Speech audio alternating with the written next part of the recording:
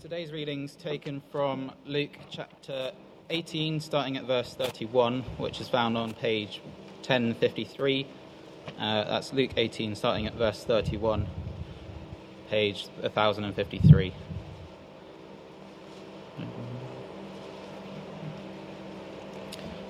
Jesus took the 12 aside and told them, "We are going up to Jerusalem, and everything that is written by the prophets about the Son of Man will be fulfilled. He will be turned over to the Gentiles. They will mock him, insult him, spit on him, flog him, and kill him. On the third day he will rise again." The disciples did not understand any of this. Its meaning was hidden from them, and they did not know what he was talking about. As Jesus approached Jericho, a blind man was sitting on the roadside begging. When he heard the crowd going by, he asked what was happening. They told him, "Jesus of Nazareth is passing by." He called out, "Jesus, Son of David, have mercy on me." Those who led the way rebuked him and told him to be quiet, but he shouted all the more, "Son of David, have mercy on me." Jesus stopped and ordered the man to be brought to him. When he came near, Jesus asked him, "What do you want me to do for you?" "Lord, I want to see," he replied. Jesus said to him, "Receive your sight. Your faith has healed you." Immediately he received his sight and followed Jesus, praising God. When all the people saw it, they also praised God. Jesus entered Jericho and was passing through. A man was there by the name of Zacchaeus. He was a chief tax collector and was wealthy. He wanted to see who Jesus was, but being a short man, he could not because of the crowd. So he ran ahead and climbed a sycamore fig tree to see him, since Jesus was coming that way. When Jesus reached the spot, he looked up and said to him, "Zacchaeus, come down immediately. I must stay at your house today." So he came down at once and welcomed him gladly. All the people saw this and began to mutter, "He's gone to be the guest of a sinner." But Zacchaeus stood up and said to the Lord, "Look, Lord, here and now I give half my possessions to the poor, and if I have cheated anyone out of anything, I will pay back 4 times the amount." Jesus said to him, "Today salvation has come to this house, because this man too is a son of Abraham. For the Son of Man came to seek and to save what was lost." This is the word of the Lord. So we're back in Luke chapter 18. So it'd be very helpful if you could keep that open. We've also got an outline on the back of the service sheet of where I hope we're going to go over the next few moments.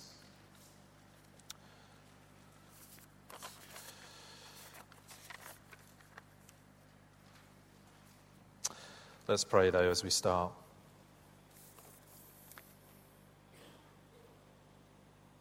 We just sung these words, "How marvellous, how wonderful, and my song shall ever be. How marvellous, how wonderful is my Saviour's love for me."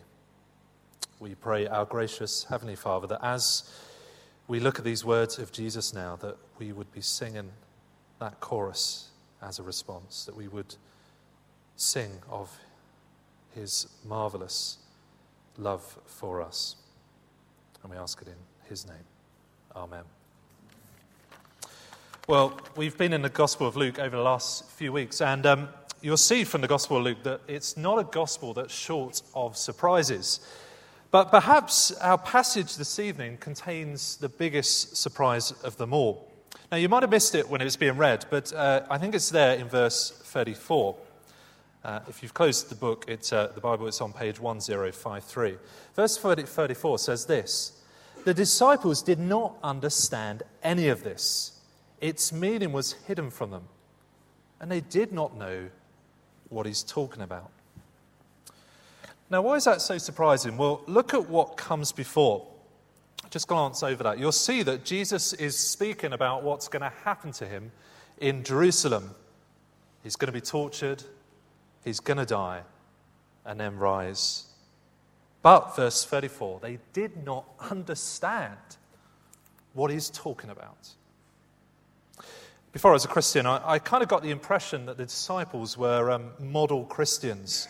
I knew that I kind of got that Jesus was superior, but I thought the disciples were kind of a stage down. They were kind of championship level Christians. But look at where they are in verse 34. See, these 12 guys who have the closest guys to Jesus, who had traveled with him for years, who heard Jesus' teaching from Jesus' mouth. Just imagine that. They get to the end of Jesus' ministry and they don't understand. And this verse is made even more shocking if you think about what's come before over the last couple of weeks, because we've seen that the ones who don't understand are Jesus' opponents, the ones who end up killing him. So this verse puts the disciples in a very bad company, in the same camp as those who oppose Jesus. Now this verse starts to get under your skin a bit, doesn't it? Because I don't know about you, but reading the gospel, I naturally assume that I'm someone who will understand. I mean, I think that as he speaks, I will understand his message. But this verse gets us to think again. Because the 12 followers who have had Jesus' words from his own mouth do not understand. And I'm assuming by that Luke doesn't mean they didn't kind of comprehend. That they would have heard Jesus' words. It wasn't like they didn't understand his language. But he means that there was something in them that meant when Jesus spoke of his death and resurrection, they just could not see it. That's what starts to get under your skin, doesn't it? Because if these guys were unable to hear Jesus, these guys who were unable to understand Jesus, what about us? What makes us think we're any different? In fact, as you continue reading, Luke shows us the shocking thing, which is that we're not any different. Let's have a look under this first point, the first point on our handouts. 2 blind men reveal our blindness. See, Luke doesn't say much more about the disciples for now, but the action immediately focuses on a blind man in the verse 35 onwards. Now, this blind man is at the bottom rung of the social ladder. He cannot see, so in this culture it means that he cannot work. And so he places himself on the Jericho high street, begging for money. And every day he hears a steady stream of people go past, and occasionally a drop of a coin in his basket. But today he hears something different. It sounds like a football crowd approaching. And he asks what's going on, and the crowd say that Jesus of Nazareth is coming. And he thinks to himself, here is my chance for a change. And he cries out so his voice would be heard above this noisy crowd. He says, Jesus, Son of David, have mercy on me. And the crowd try and shut him up, but he shouts even louder, Son of David, have mercy on me. Now what's going on there? Well, look at what he's saying. See, he is the first person in this entire gospel to call Jesus the Son of David. Now, why does that matter? Well, David, as many of us will know, was the king back when Israel was at its high point, at its peak. And at that point, God promised a descendant, a son to David. A son who would come after him and rule over God's people forever. Now, the interesting thing when this promise is made back in 2 Samuel 7 is that this king after David would suffer. But despite his suffering, he would inherit an eternal throne. In other words, do you see this? The blind man is echoing the very promises that Jesus has been explaining to his disciples. See, there's real irony here in Luke placing this where he does, because the blind man cannot see physically, but he sees more than the disciples do. See, this poor, blind beggar gets who Jesus is, gets why he comes, while no one else does. But I said under the talk point that there's 2 blind men. So where's the other? Well, the action continues in Jericho itself, where we meet Zacchaeus. Now, Zacchaeus is a tax collector, and this is the point where preachers normally make a joke about tax collectors being a bit of a pain in the neck and being a bit mean. But in this culture, tax collectors were no joke. See, tax collectors took taxes for the Romans, and the Romans, being the enemy, were occupying the nation. I mean, it It's not something you joke about. It's like siding with the Nazis in occupied Poland, feeding information back to the occupying force about your own people. And we're told Zacchaeus is rich, seems to be particularly good at his rotten trade. But for a reason we're not told about, Zacchaeus wants to see Jesus. Zacchaeus hears that Jesus is coming towards the town, but there's a problem. He's short, and he cannot see over the crowd. Now, to be honest, this is difficult for me to empathize with. There are a lot of problems with being tall, but seeing over crowds is not one of them. In fact, it's when I'm in a crowd at a football match or in a gig or something like that that I thank the Lord that I have been made this size. But not for Zacchaeus. He wants to see, but he can't. His height prevents him seeing Jesus. Now, do you start to notice the similarity between these two men? See, both cannot see. Jesus is near them, but they're unable to see him. Now, why does Luke tell us that? Well, what has come at the start? See, Jesus has spoken about his death and resurrection, but the disciples cannot understand. See, in other words, these two individuals are both a physical picture of the spiritual reality of the disciples. See, the disciples may have functioning eyes. They might be tall enough and close enough to see Jesus with their eyes. But in terms of really seeing Jesus, of seeing what the cross really means, they're like the blind beggar. They're like Zacchaeus. And Luke puts this here to show us that this is what we're like. We cannot see Jesus on our own. We cannot understand the glory of the cross on our own. But you come back to me and you say, well, of course I can. Of course I can understand Jesus. I can read about his death and resurrection in the Bible. I mean, you saying that I can't understand that? Well, remember, it's not that simple, is it? Because the disciples had Jesus in front of them, and they had Jesus explaining about his death, but they still couldn't see. They still couldn't understand. See, their problem is not access. Their problem is perception.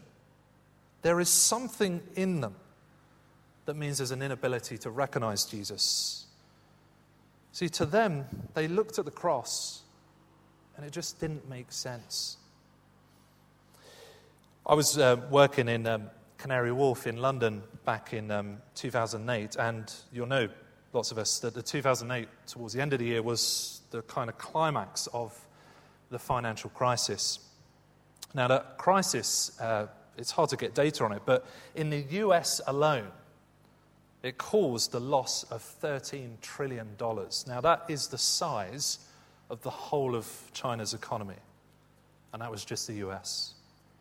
And I was there on the day in Canary Wharf, I remember it well, when thousands of people were streaming out onto the streets of Canary Wharf from Lehman Brothers. There was a big tower, and they were all coming down with boxes with all their office possessions in. That was it. They were without a job. The firm had gone bust.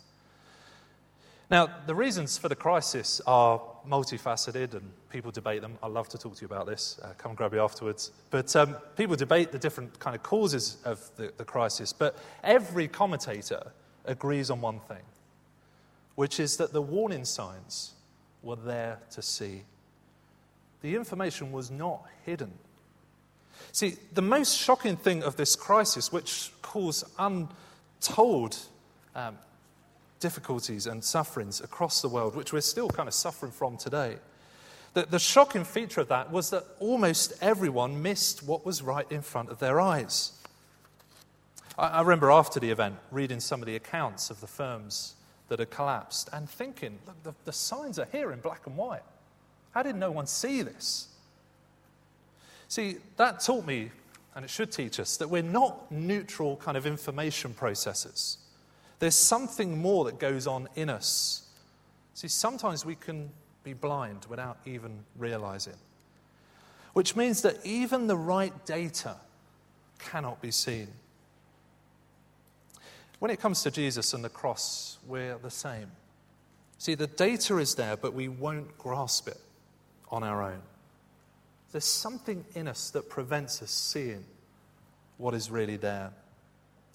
I mean, I like to assume that if I get the right information, if I see all the facts, that I can kind of make a balanced opinion, the rational choice. But Luke says, think again.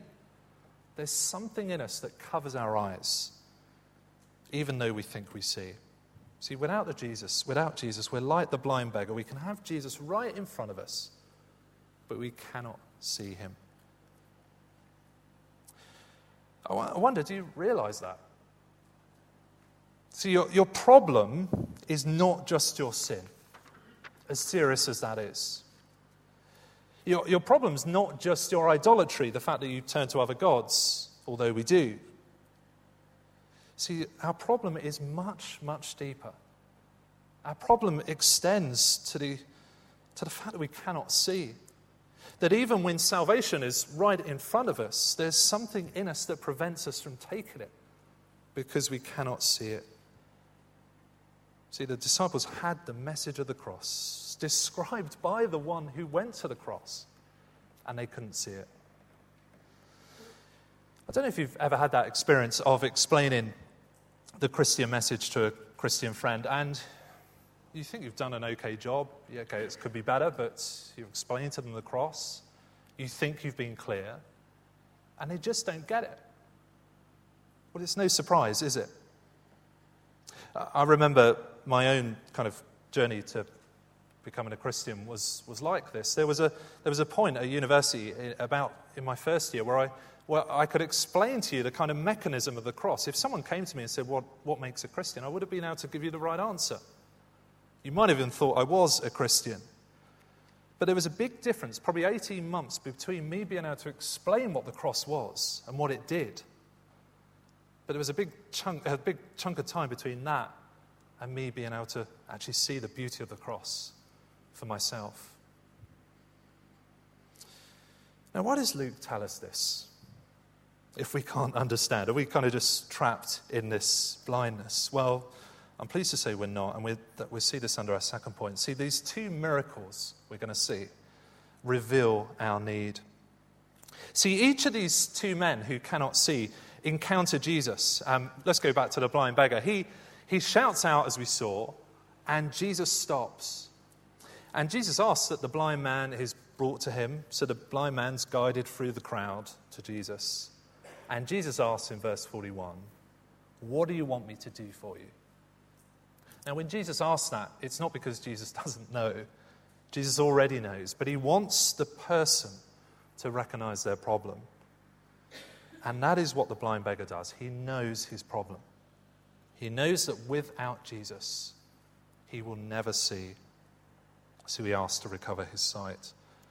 And with a word from Jesus, this man is able to see clearly. But the point says that there's two miracles here. And you might wonder where the second miracle is, because Zacchaeus, on first look, doesn't look like he's had his eyes opened. But look again. Now, we left Zacchaeus up in his tree, but in the account, Jesus walks up to Zacchaeus and looks up to the tree in 19 verse 5, and he says this, "Zacchaeus, come down immediately. I must stay at your house today." See, Jesus calls Zacchaeus by name, even though he's never met him, and he uses Zacchaeus' house as an Airbnb. Now, you might say, look, I still don't see a miracle. But look more closely at verse 8. Zacchaeus stood up and said to the Lord, Look, Lord, here and now I give half of my possessions to the poor, and if I have cheated anyone out of anything, I will pay back 4 times the amount." Now, Zacchaeus responds in the most surprising way. He gives half of his possessions. Now, Jewish people were expected to give 10%. If you were really pious, if you were really going for it, you would give 20%. Zacchaeus gives 50%. And he promises to put right everything he's done wrong. I mean, just imagine that happening. Just imagine this most hated person by the community in the most despicable trades. I mean, just imagine like a rich drug dealer. suddenly saying he's going to give his cash away. Suddenly saying, I'll do my prison sentence. I will put back right all the misery I caused in the past. But we've still got to ask, where's the miracle here? Well, look at what Jesus says in verse 9. Jesus said to him, today salvation has come to this house. Now, it's not obvious, but in the original, the word for salvation is the same word as the word for healing. So Zacchaeus is saved, but actually it's the same word used for the blind man. The blind man is also saved. Now, why does that matter? Well, Luke wants us to see that there are two miracles here. Just as Jesus opens the eyes of the blind beggar so he might see the salvation that is on offer for him, Jesus also opens the eyes of Zacchaeus so he experiences the salvation Jesus brings. Now, here's the point. How is it those two miracles come? How is it they both see? Well, 19 verse 10 gives the answer. For the Son of Man came to seek and save what was lost. It's Jesus. It's Jesus who finds them and saves them. See, without Jesus, we're blind. We're left trying to see. We're left in the dark when it comes to salvation so that we cannot understand it, even if it's in front of our eyes. But here is the glorious news of the gospel. Jesus has not left us as we are. He cares, and he comes and seeks his people and gives them sight so that they can see the cross and understand that salvation comes through it. These are the first words of Jesus in this gospel. He says this, "The Spirit of the Lord is upon me. He has sent me to proclaim liberty to the captives and recovering the sight of the blind." And here we see him do it. Jesus comes to seek us, give us sight, and save us. You may remember back in 2010, that wonderful story about the Chilean mine collapsing. That wasn't the wonderful bit, that's coming later. But this mine in Chile collapsed, and it left about 33 miners trapped in the dark, complete darkness, could not see, could not move, couldn't get out. And for days, the rescuers tried to get to them, but every time they did, a bit of the cave collapsed, and there were setbacks after setbacks. But after 20 days, the rescuers managed to put a little probe through, and it meant that they could send messages, and it meant that they could send supplies. And over the weeks, a larger hole was drilled, and a rescue capsule called the Phoenix, I love that, was designed that would lift the miners to the surface. And you probably remember the pictures. Nearly 2.5 months later, the first miner boarded the capsule and was lifted to safety. They began the 15-minute ascent. And when he reached the surface, he was greeted by the president, and the president's first words to him were, "Welcome to life." See, without Jesus, we're in the dark, unable to lift ourselves out, unable to understand the cross, unable to see its glory. But Jesus doesn't leave us like it. He comes and finds us, lifts us out of darkness, gives us eyes to see, and welcomes us to eternal life. Now, I don't know about you, but this is often 180 degrees to how I often think. Often we can speak, and I do it myself, of us finding Jesus. People say things like that, don't they? Like, back at university, I found Jesus. Or when I was 5, I invited Jesus into my life. But it's not about us inviting or finding on our part. Jesus does it. He comes to find us. He comes into our lives. He seeks and saves, not us. But you say, well, don't I have to ask him first? Don't I have to pray a prayer and then he comes and finds me? Well, the only reason we can pray a prayer and ask him is because Jesus enables us to. He opens our eyes. It is a response to his work of seeking us and saving us, not us seeking him. Now, if you're a Christian, this should deeply humble you. It does me. See, it should humble us because the only reason we see the salvation Jesus brings is because Jesus has found us and given us eyes to see. See, I think I fall into this. It is possible to kind of think we've done it, even when it comes to the good news of the gospel, which is all about God doing it. Perhaps you've grown up in a Christian family, and when you were younger, you made your parents' faith your own faith. Now, I can't think of a greater gift. That's wonderful. But it comes with that the danger that you think you've done the right thing. I found Jesus. And you forget that it's Jesus who really found you. Or perhaps that's not you. Perhaps you've looked into the Christian faith for yourself and you did lots of exploring, you asked lots of questions, you responded. But because of that, you think you've done it. And you forget that it's really Jesus who found you. Now, I wonder whether Christianity might avoid some misunderstanding if people knew this and really felt this. See, the biggest complaint I hear from my non-Christian friends is not actually about Christianity's ethical teaching. That's a surprise.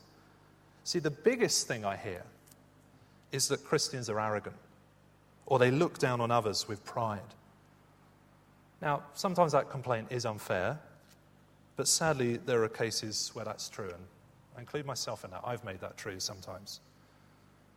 But if we grasp this passage, the opposite should be the case. The Christians should be the most humble, because their only claim to salvation is the fact that Jesus has found them and opened their eyes.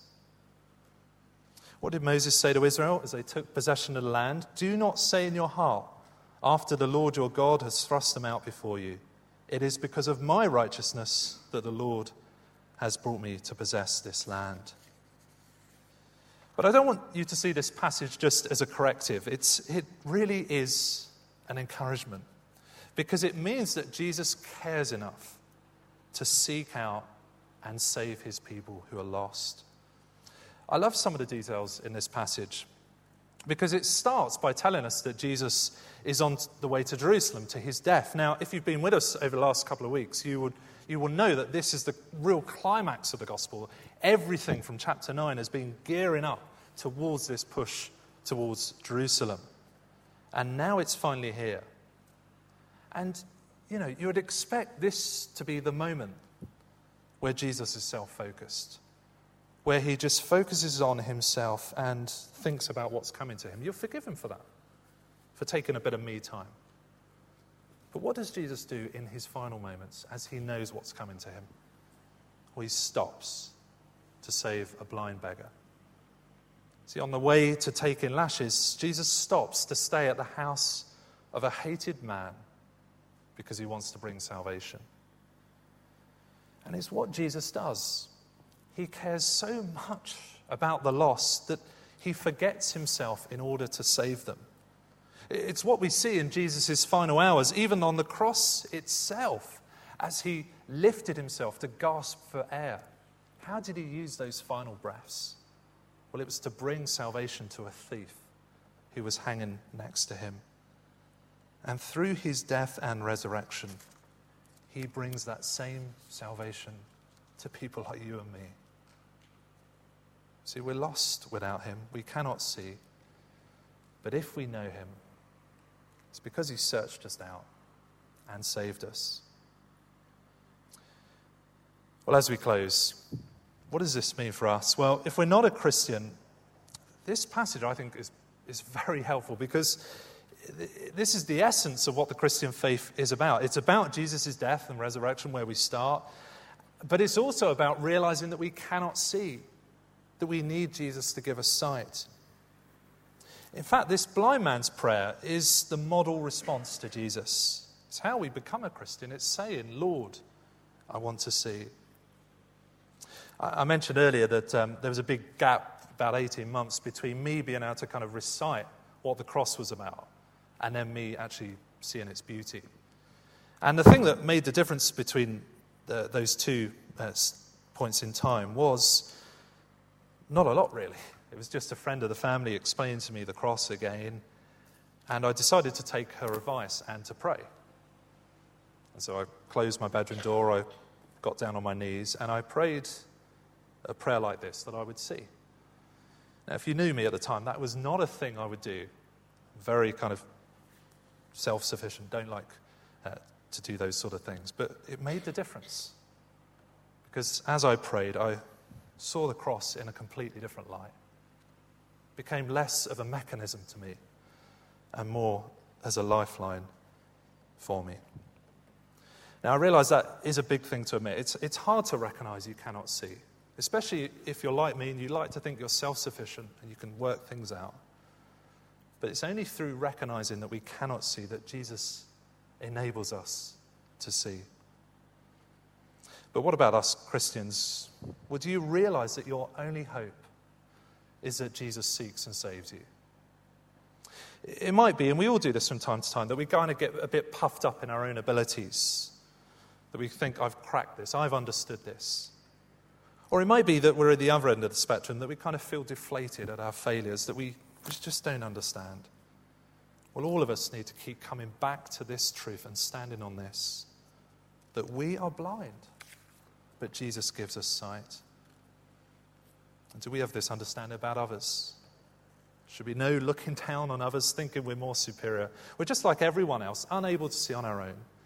Our only hope, and their only hope, is that Jesus comes to seek and save. I'll finish with these words from the famous hymn. Amazing grace, how sweet the sound that saved a wretch like me.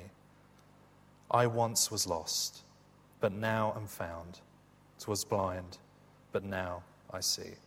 Let's pray.